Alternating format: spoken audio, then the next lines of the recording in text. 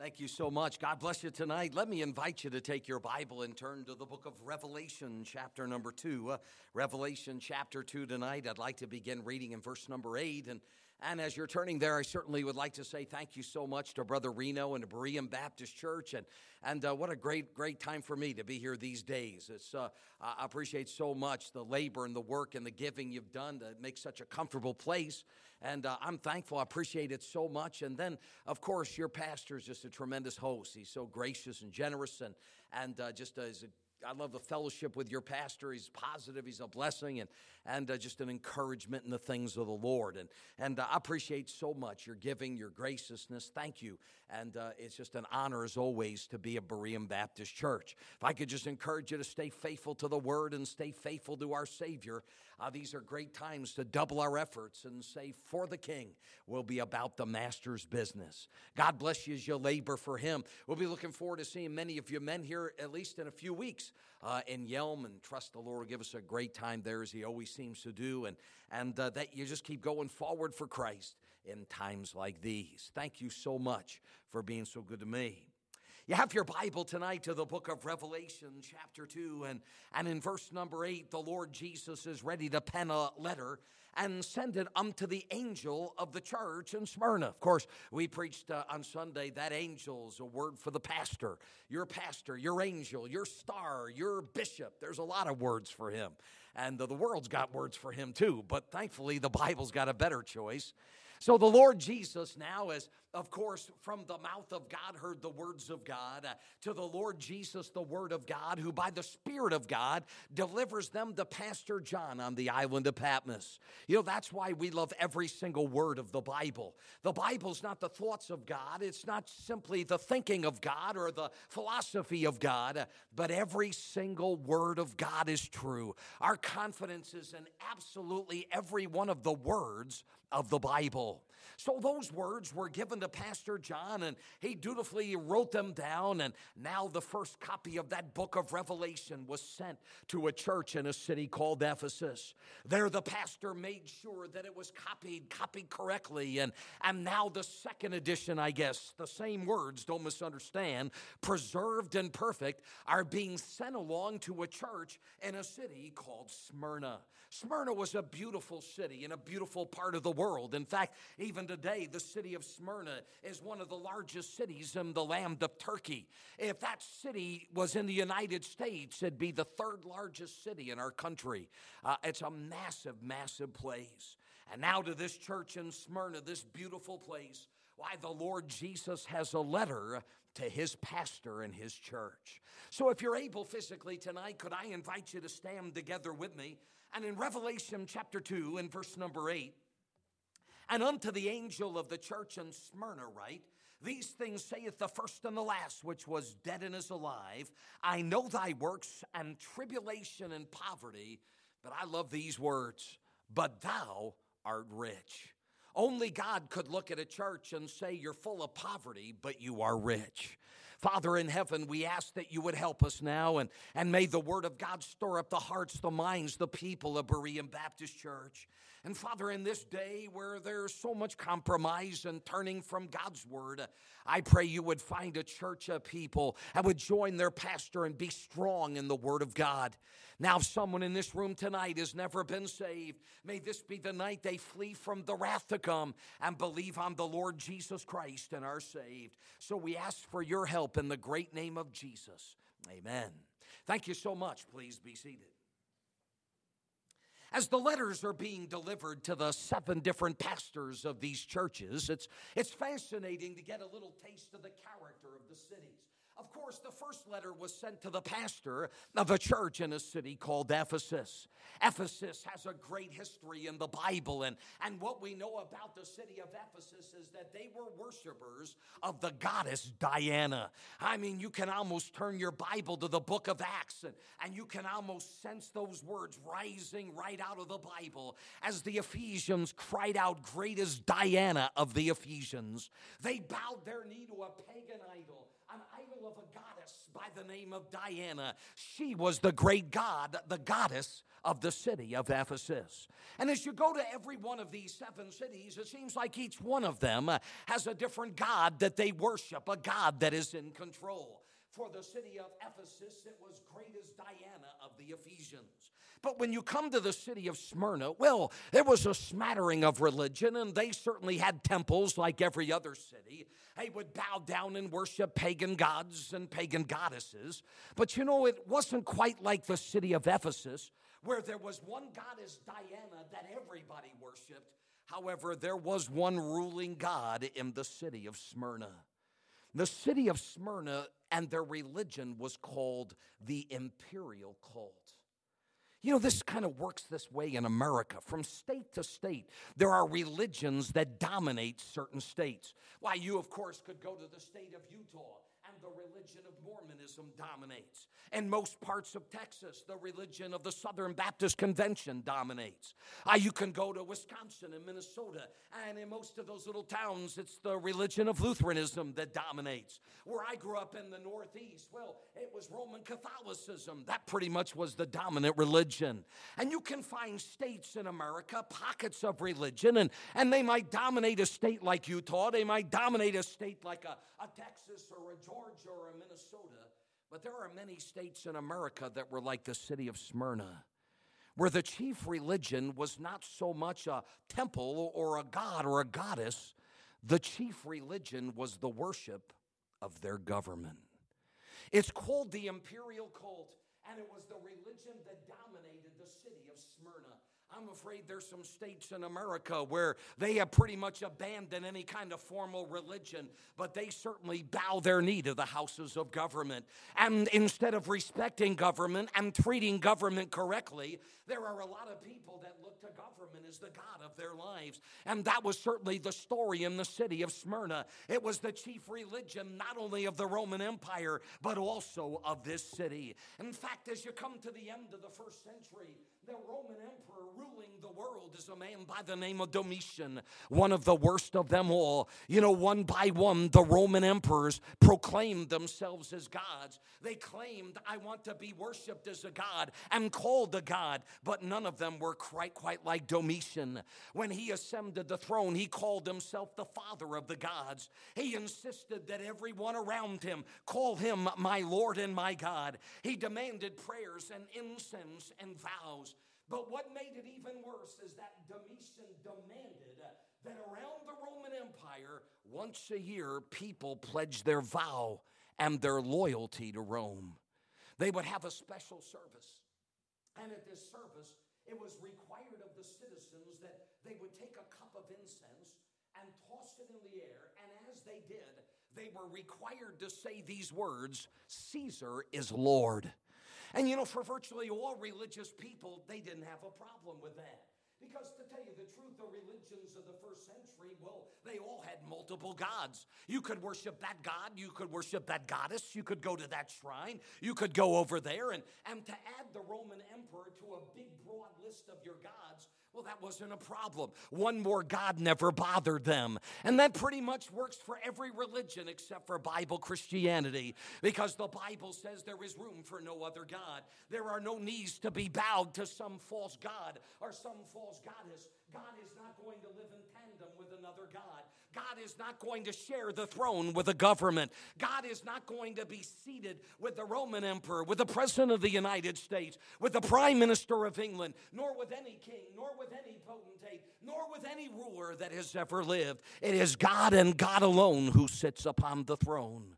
Every other religious person wouldn't have a problem.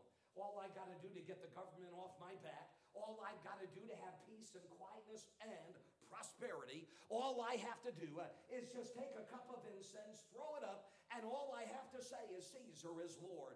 They didn't have a problem, but the child of God had a great problem with that. And the people that were in this humble little church in Smyrna, they said, we can't do this. We can't say that Caesar is Lord.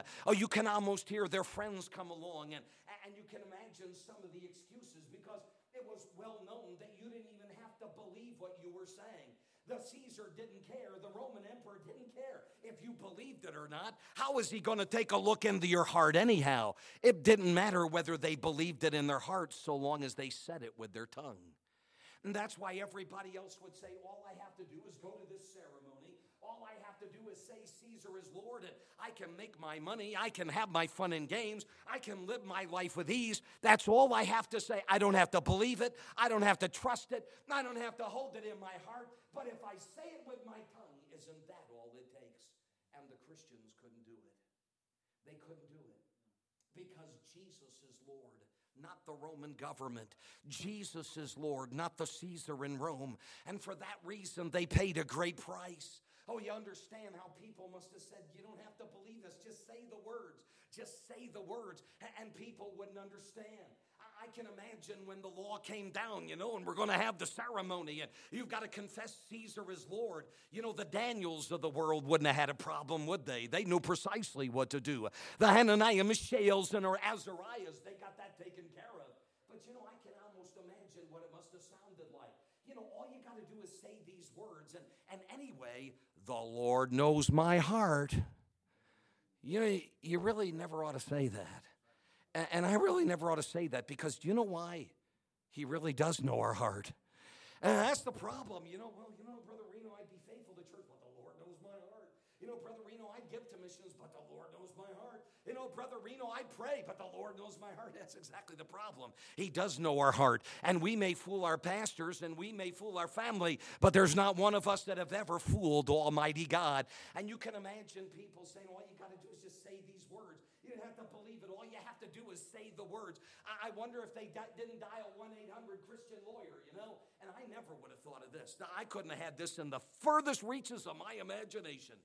But I wonder if there wasn't somebody that came up with this. If you don't obey the law and say Caesar is Lord, you're going to be a bad testimony.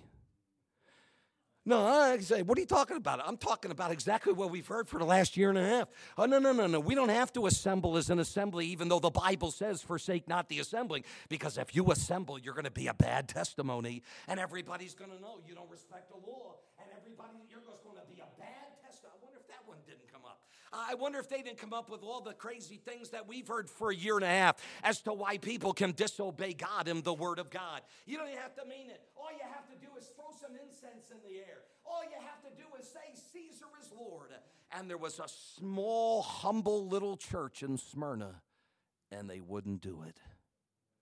Now the Bible tells us it's time to pay a tremendous price for these people.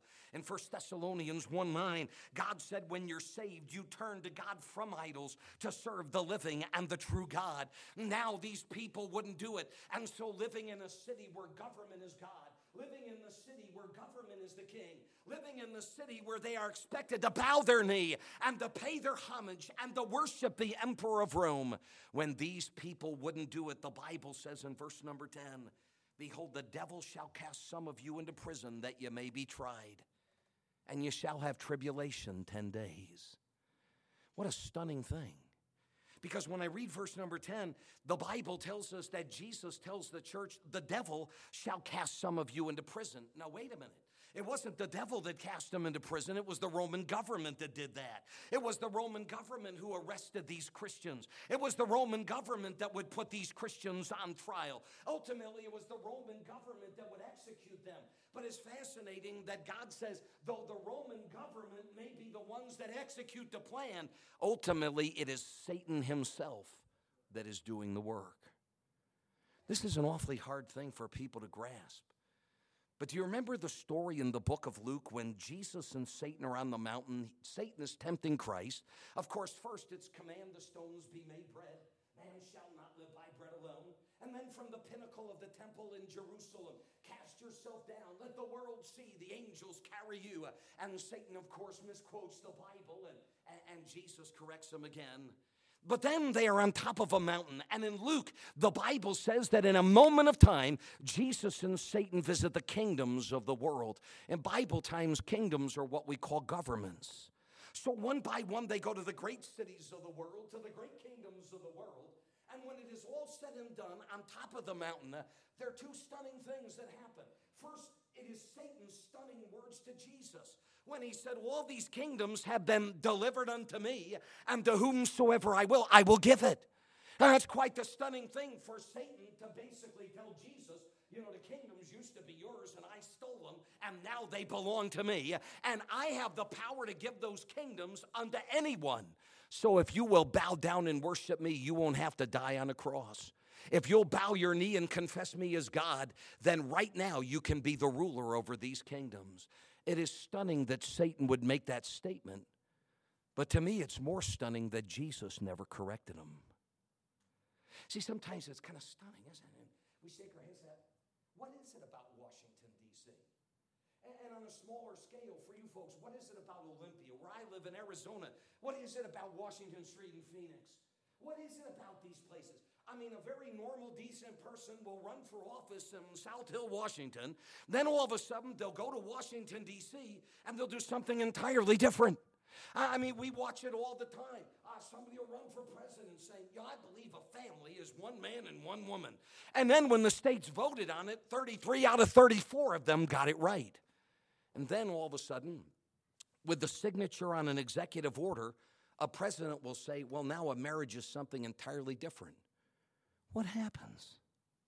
How can somebody stand here in Washington and tell you one thing and then go to that Washington and do something else? Because, folks, we don't appreciate the enormous pressure, that satanic pressure. We kind of got the idea, I got a backache today. Boy, Satan's really giving me a hard time, And my boss was yelling at me, and my teacher at school was giving me, Satan's really persecuting me. And we forget that Satan's in one place at one time. And I know, you're really important, and I know I'm really important, but there may be a couple of people out there that are higher up the totem pole than you and me. And that's why Satan can only be in one place at one time. Of course, he has his demons and his forces, but in one place at one time. It's why he's going to concentrate his efforts on people in Washington. He's going to deal with some guy in North Korea. He's going to deal with the leaders of the world, with the political places. It's because he rules governments. That's where he gets his authority. That's where he gets his power.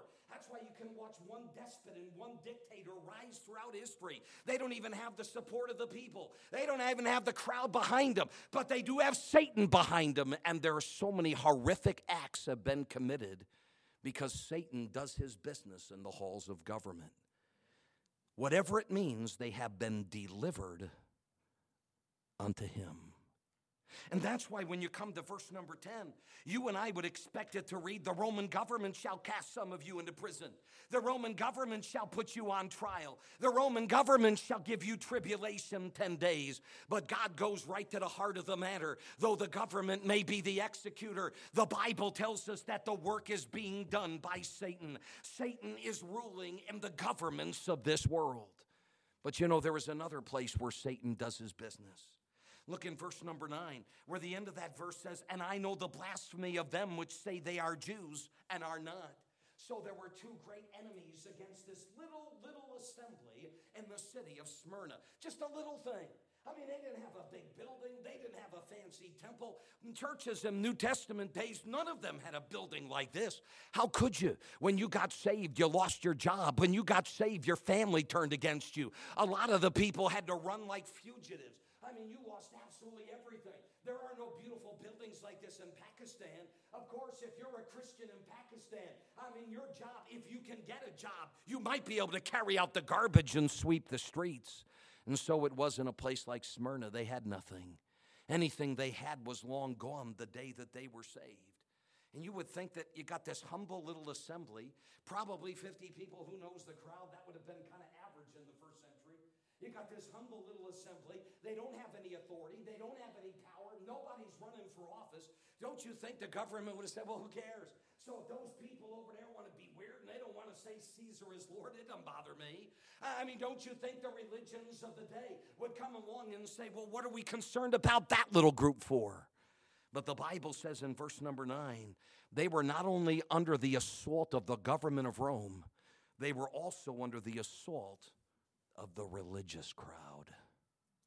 Those who say they are Jews and are not. That's kind of a common thing in Revelation 2 and 3, and it's also found in other parts of the New Testament. Because to God, the real Jew, the real son of Abraham, was that Jewish person that had confessed Christ as the Messiah. They were the ones that bowed their knee, and while most Judaism does not, one day they will turn to the Savior, and one day they will come to Him. One day they will be what God says, the ones who are Jews and really are Jews. And so the religious attacks was not only coming from the Roman government, but from the Jewish religious hierarchy. Do you find that stunning? When Satan attacks a New Testament church, number one, it is either by government forces, or number two, it is by religious forces.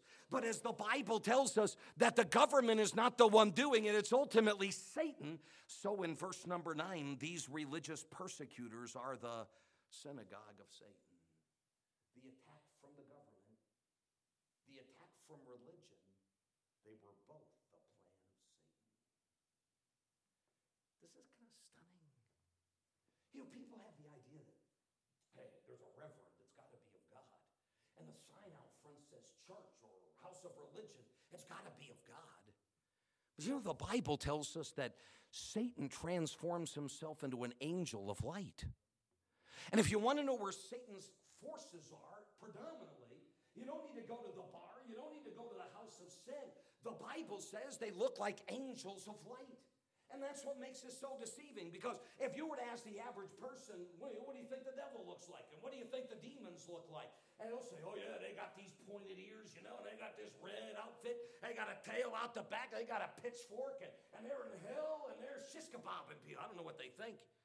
But the devil and his demons are not in hell. They've never yet been to hell. They don't wear red outfits. They don't have horns, and they don't have tails. Do you know what they look like? Ministers of righteousness. Where Satan gets his greatest advances in government and in religion. The greatest opposition to the gospel of Jesus Christ is found in religion. If you doubt my word, then just send an email to any one of your missionaries in any other distant land, and they'll tell you one by one how the religious community, the religious forces have combined against them. Religion hates the true gospel of the word of God. If it is not government, then it is religion, and they are after a people of God. A few years ago, I was preaching in the country of China, and there I met a guy, we'll just call him Jimmy tonight, and what a testimony. We were sitting one day, and Pastor Jimmy's pastoring in a massive city in China, which isn't saying much because they're all massive cities. And we were sitting at lunch one day. I said, Brother Jimmy, give me your testimony. And he told me that he was a medical student heading towards a career as a doctor, and the Lord saved him. And when the Lord saved him, God called him to preach, and to the regret of his family, he turned his back on it all, started to train with a missionary to preach the word of God and to build Baptist churches. Well, in that city, he started a church, and God blessed the work, and it began to mushroom. And he said, we got to the place where there were 275 adults, plus we had a number of children. He said, we were able to start a Christian school. And he said, I had to tell people when they wanted their kids come to our school, you need to know this is not a government-sanctioned school, so your children will never go to our school and get a scholarship. The only reason that you put them in our school is because you want the Bible and not propaganda. He said, we've got 75 students in our school. Well, as we were talking, he began to talk about some of the persecution that he had faced.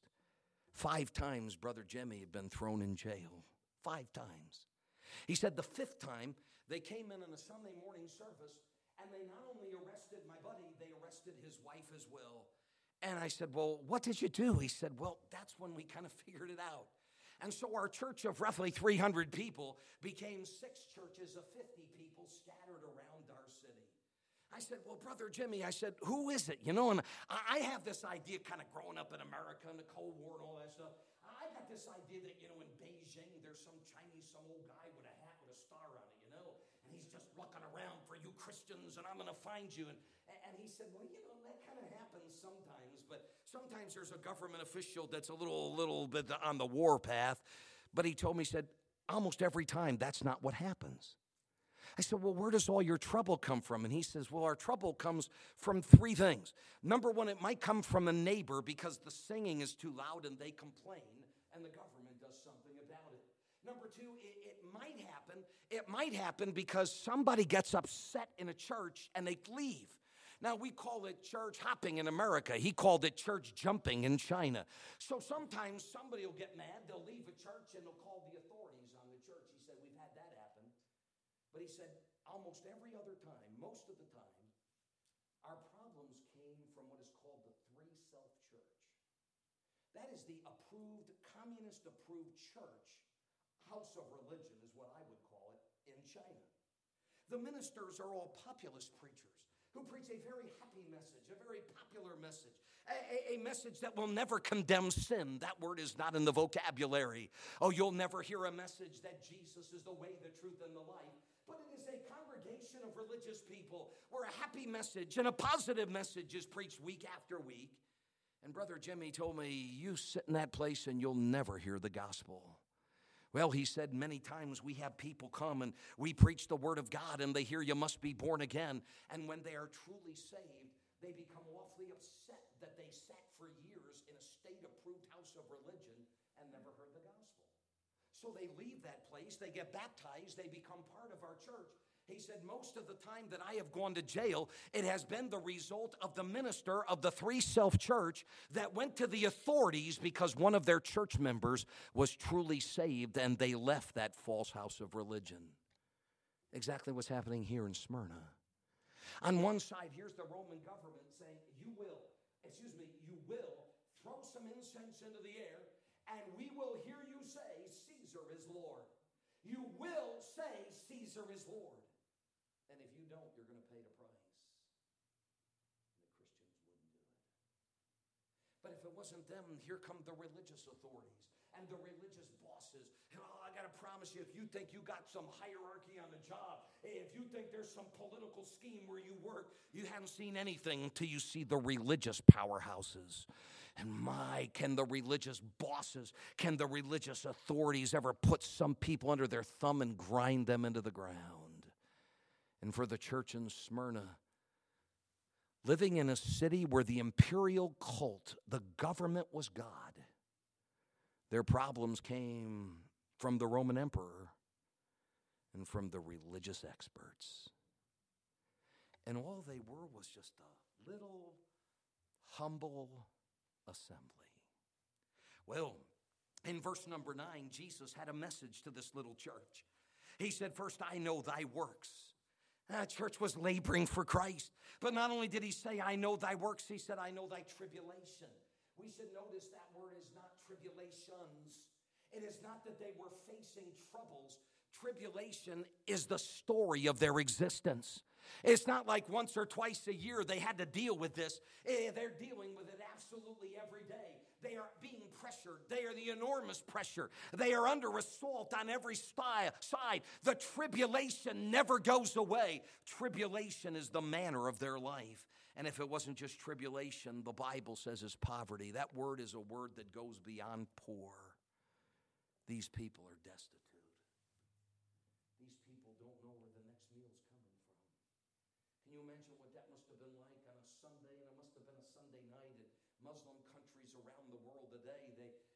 Obviously it's a work day, so the people would gather on Sunday night after work. And I was in one such church in a Muslim country in the Middle East not too long ago.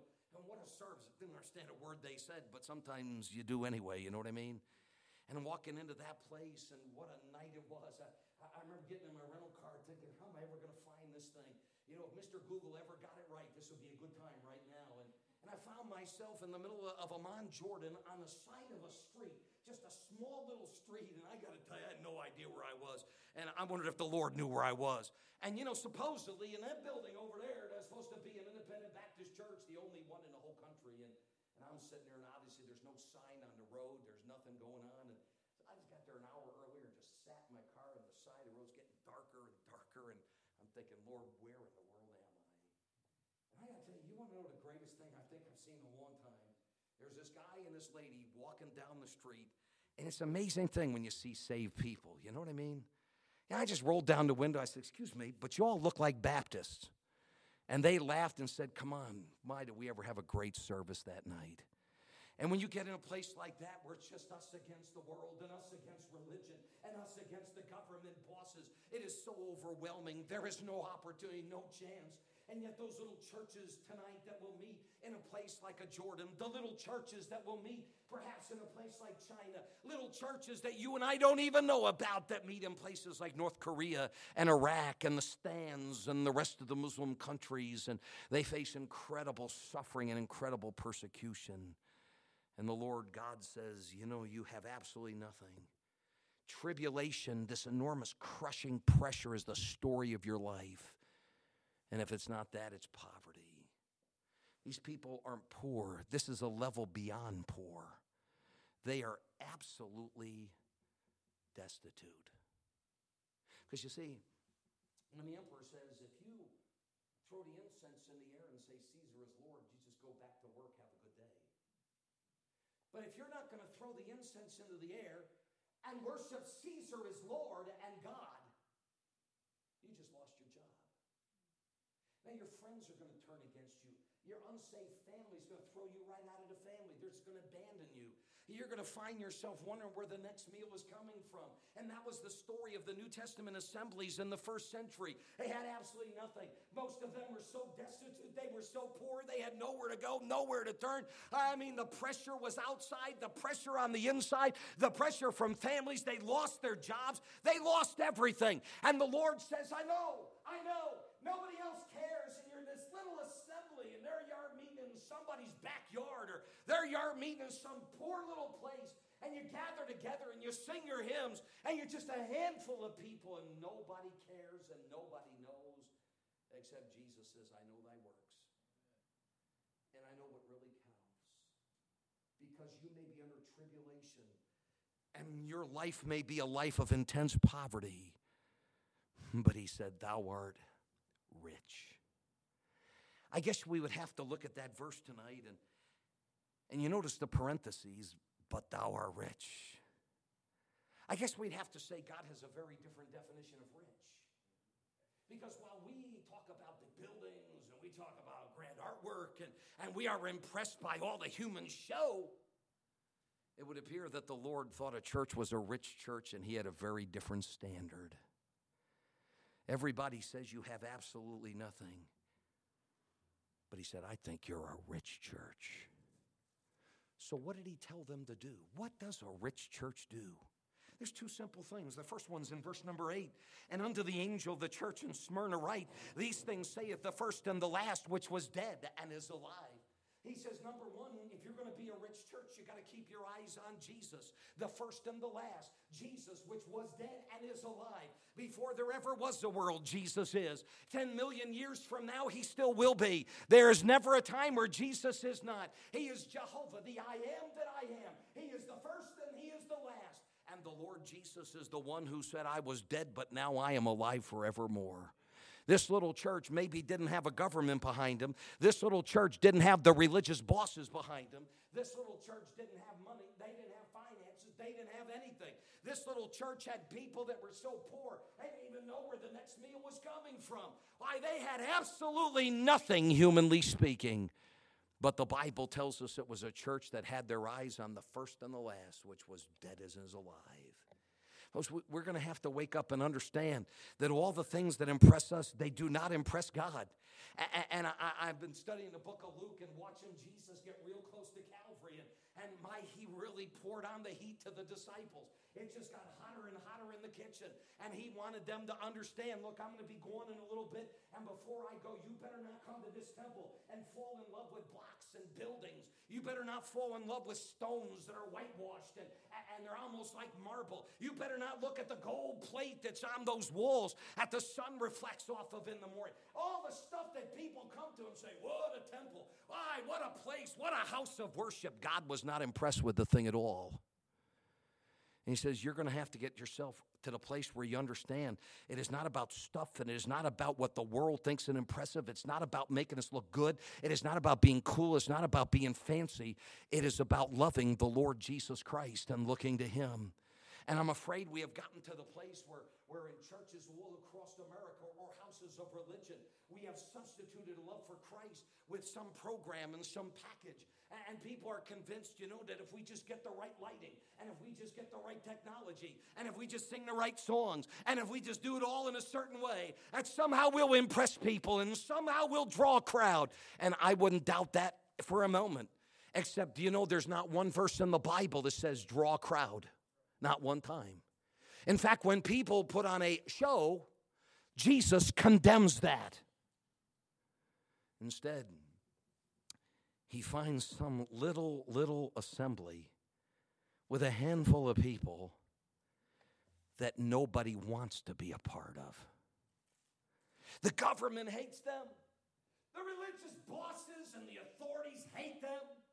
The people are so broken, they're so poverty-stricken. There's no government they can look to, and there are no peoples that they can look to. All they can look to is the first and the last and know that when we're out of here, Jesus will reign forever and ever. They may not have had anything else, but they love Jesus.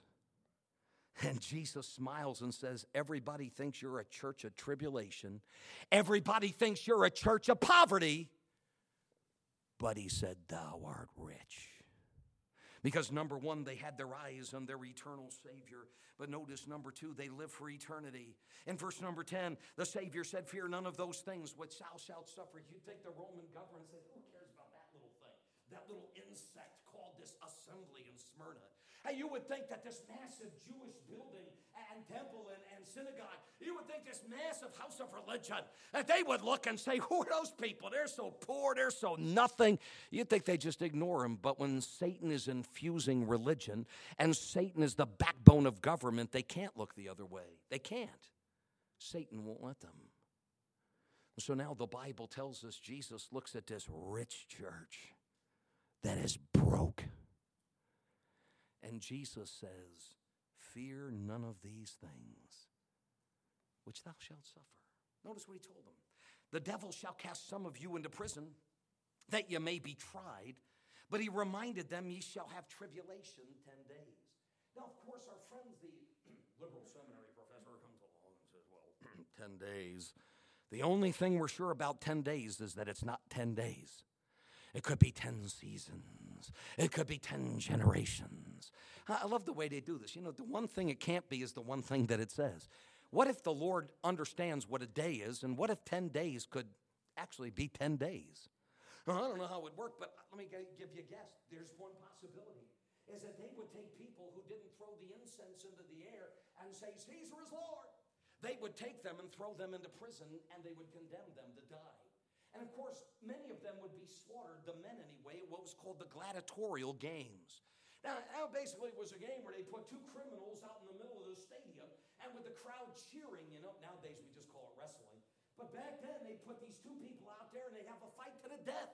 And the people loved it. But it wasn't any good if you put some old guy out there who didn't know what he was doing, and somebody pummeled him. Sometimes it was not man against man, it'd be man against beast, and somebody's coming out dead. Well, they'd have these games, and so they'd arrest a Christian, and you're going to the gladiatorial games where you're going to die. But they would have a period. It would be from 1 to 2 weeks, which in the middle of that, who would have thought? It's 10 days. And for those 2 weeks or 1 week or 10 days, what they would do is they would give the guy a weapon. They would teach him how to use the weapon. Because if you're going to go out there and you're going to die and you're going to go to the games and the stadium's going to be full, we got to have some entertainment here. So we want to see you put up a fight. So for 10 days or a week or two, somewhere in there, they would train them how to fight. Maybe that's what those 10 days are. But whatever happens during those 10 days can seem like a long time when you're being persecuted. For my buddy, 10 days can seem like a long, long time when he's in some Chinese prison. When somebody's facing the wrath of a government, 10 days can seem like an eternity. But it still's only 10 days. And Jesus said the judgment, the wrath, the heartache, the tribulation you face is only going to be faithful 10 days. And then he said in verse number 10, be thou faithful unto death. Be thou faithful unto death. So when the tribulation comes and you find yourself in prison because you say, I cannot throw the incense in the air and say Jesus is Lord, Caesar is Lord. And you find yourself in some cold, dank prison and the rats are crawling all over your body and you are diseased and you are infected and you haven't eaten for 2 weeks, and he says, you just hold on and you just count it and you be faithful and you stay true to the Lord and you don't back down on him, because whatever trial, whatever persecution, whatever battle you're going to face, he said there's going to come an end to that, and then you're going to see Jesus face to face. Be thou faithful unto death, and I will give unto thee a crown of life.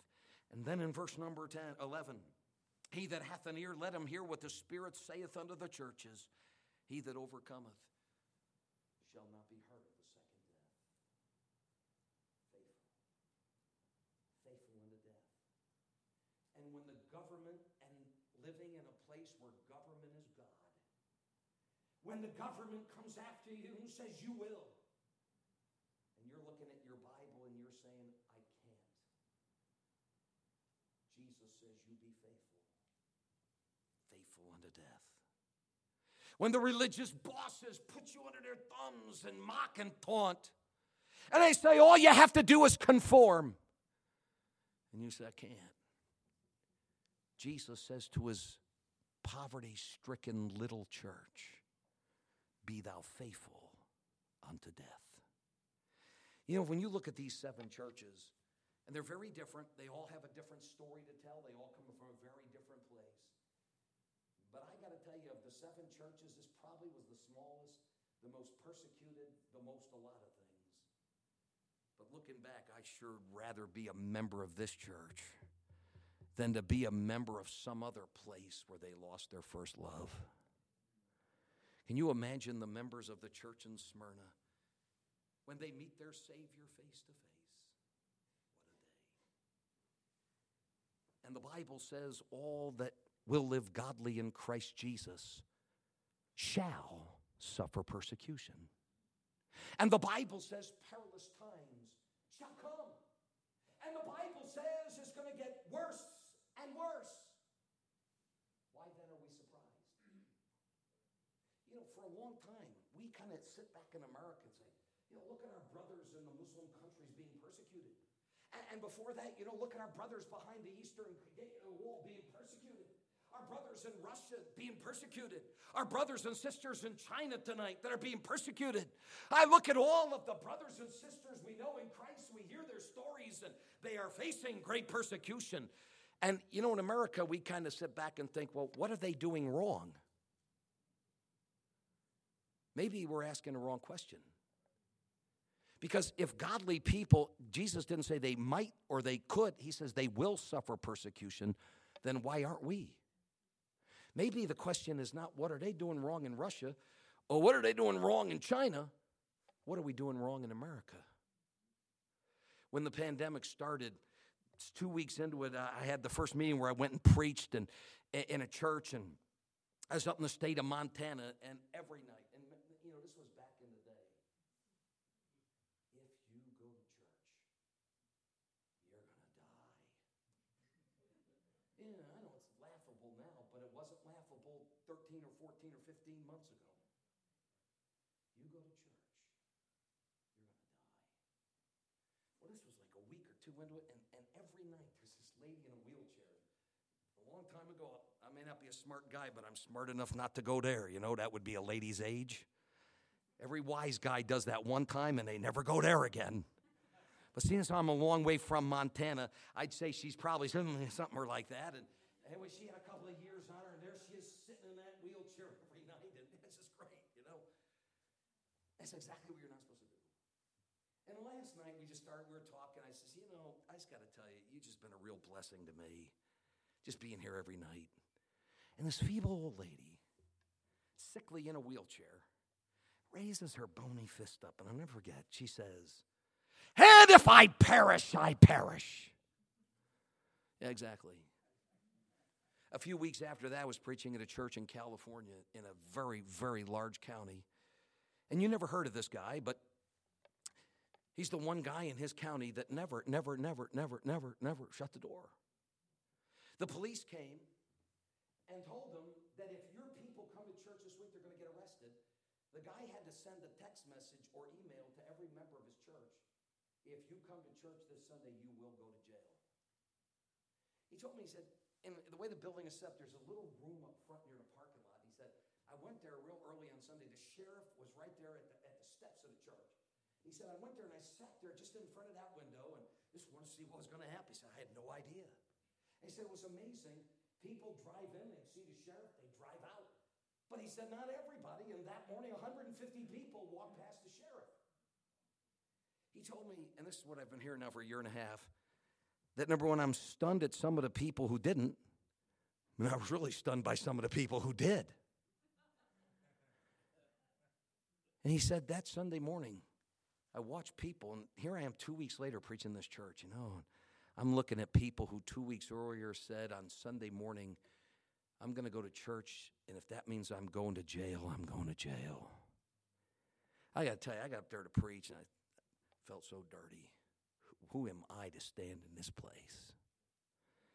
And I looked at those people who are willing to pay a tremendous price to literally, in America, go to jail for the Lord Jesus Christ. And folks, that's normal Christianity. That's the way it's supposed to be. And for whatever reason, it hasn't been that way. If we think it's going to stay that way, we're making a big mistake. And if we think it's just about over now, no more problems, smooth sailing from here, then we better get our definition of worse and worse and perilous times down. Because if we're going to do the right thing, then the government of the state of Washington and the government of Washington, D.C. is not going to be our friend. And if we think we can get them to like us, I don't know where that comes from. But I got to tell you, I can't find any one of these little churches in the first century having I love the Roman Empire Sundays. I just don't see that. And if we think that somehow we're going to get them to agree with us, you know when they're going to like us? When we take the incense and throw it up in the air and say, Caesar is Lord. Then they're happy. They don't care what you believe, just so long as you conform. And real Christians can't. And Jesus looks at this church that is battered and poverty-stricken, and tribulation is not a once-in-a-lifetime or something that happens. It's just the story of every day. I mean, how many church members can you lose in the gladiatorial games? And somehow there they are. They're still hanging in there. And now this little church in Smyrna finds a way to go forward. Everybody hates them. The world hates them. Their neighbors hate them. The government's against them. And yet the Lord says, I don't care what they all say. You may be the poorest thing in town, but you are rich. And somehow Jesus said, you keep overcoming, and I'll take care of you. 20 years later, after Pastor John sent this letter, 20 years later, a fellow became the pastor of the church in Smyrna. His name was Polycarp. It's 20 years later now. He was 46 years old, and he would stay like Pastor John in the church for 40 years. He was 86 years old, and you know they caught him because Polycarp wouldn't throw the incense in the air and say, Caesar is Lord. They took this 86-year-old man, brought him into the center of Smyrna, and they decided they were going to publicly execute him because of his faith in Christ. When he refused to bow the knee to Caesar, the ones that started building the fire were the religious establishment of Smyrna. They had a stake in the middle of the fire, and they were going to nail him to the stake, but the old preacher said, save your nails. He says, I'm not going anywhere. He went to the middle of that fire, and as the fire was rising and beginning to consume his body and the pain was intense, he was singing praises and blessing Christ. And just before he finally died, his last words went like this: I give thee thanks that thou hast counted me worthy of this day and this hour, that I should have a part in the number of thy martyrs. And Jesus said, the world thinks you're nothing. But in heaven, Jesus said, these are the ones who are rich. We can live for here or we can live for there. We can't do both. We can live for now or we can live for eternity, but we can't do both. We can live for us or we can live for Jesus, but we can't do both, and there is no middle ground between them. Either our lives are sold out to the Lord Jesus Christ, and we're going to say, no matter the price, no matter the cost, can't toss the incense. Whatever you have to do to me. But the one thing I can tell you, if Berean Baptist Church is going to stay strong and stay right, this world's not going to like you. Father in heaven, I ask and pray that the word of God would be powerful tonight. And Lord, may we understand that we don't need to be great and famous and big and cool and liked and popular, but we need to be rich in the eyes of Jesus. And Lord, for all that the world could take from us and even take our own lives, the one thing they can never take is the presence of God and the words of the Lord Jesus Christ. Him that overcometh shall not be hurt of the second death. Father, I ask and I pray that in this place tonight, you would raise up men and ladies. Lord, give us courage. May we love our Lord. May we love our Bible. May we be willing to say, no matter the cost, no matter the price, I will not bow the knee to a pagan idol, to a pagan religion, to a pagan government. With our heads bowed and our eyes closed, I wonder if someone here tonight would say, you know, preacher, I'm not saved. And if I were to die tonight, I don't know that I would go to heaven. You know, the Bible talks about being heard of the second death. That second death means to be cast into the lake of fire. And what a horrible end we find at the end of the book of Revelation for men and women and young people who have never been saved, but it doesn't have to be. Because the lake of fire, that second death, is reserved for people who are not found written in God's book of life. Tonight, we would love to be able to take the Bible and show you from God's word how you can know that Jesus Christ is your Savior. You can know your sins are gone. I wonder if there's somebody here tonight that would say, preacher, I need you to pray for me. I don't know from the Bible that Jesus is my Savior. I want Pastor Reno to help me tonight. I want to know how God's word says I can be saved. Would you lift your hand? And I'd love to pray for you. And we'd like to help you from the Bible tonight. Pray for me. I want to know how the Bible says I can be saved. Pray for me. Somebody like that tonight. Pray for me. Pray for me. I'm going to pray. And of course, when we play the invitation, Brother Reno's here, and he'd love to help you from the Bible to know you're saved. And this altar is a great, great place for Christians to do business with God.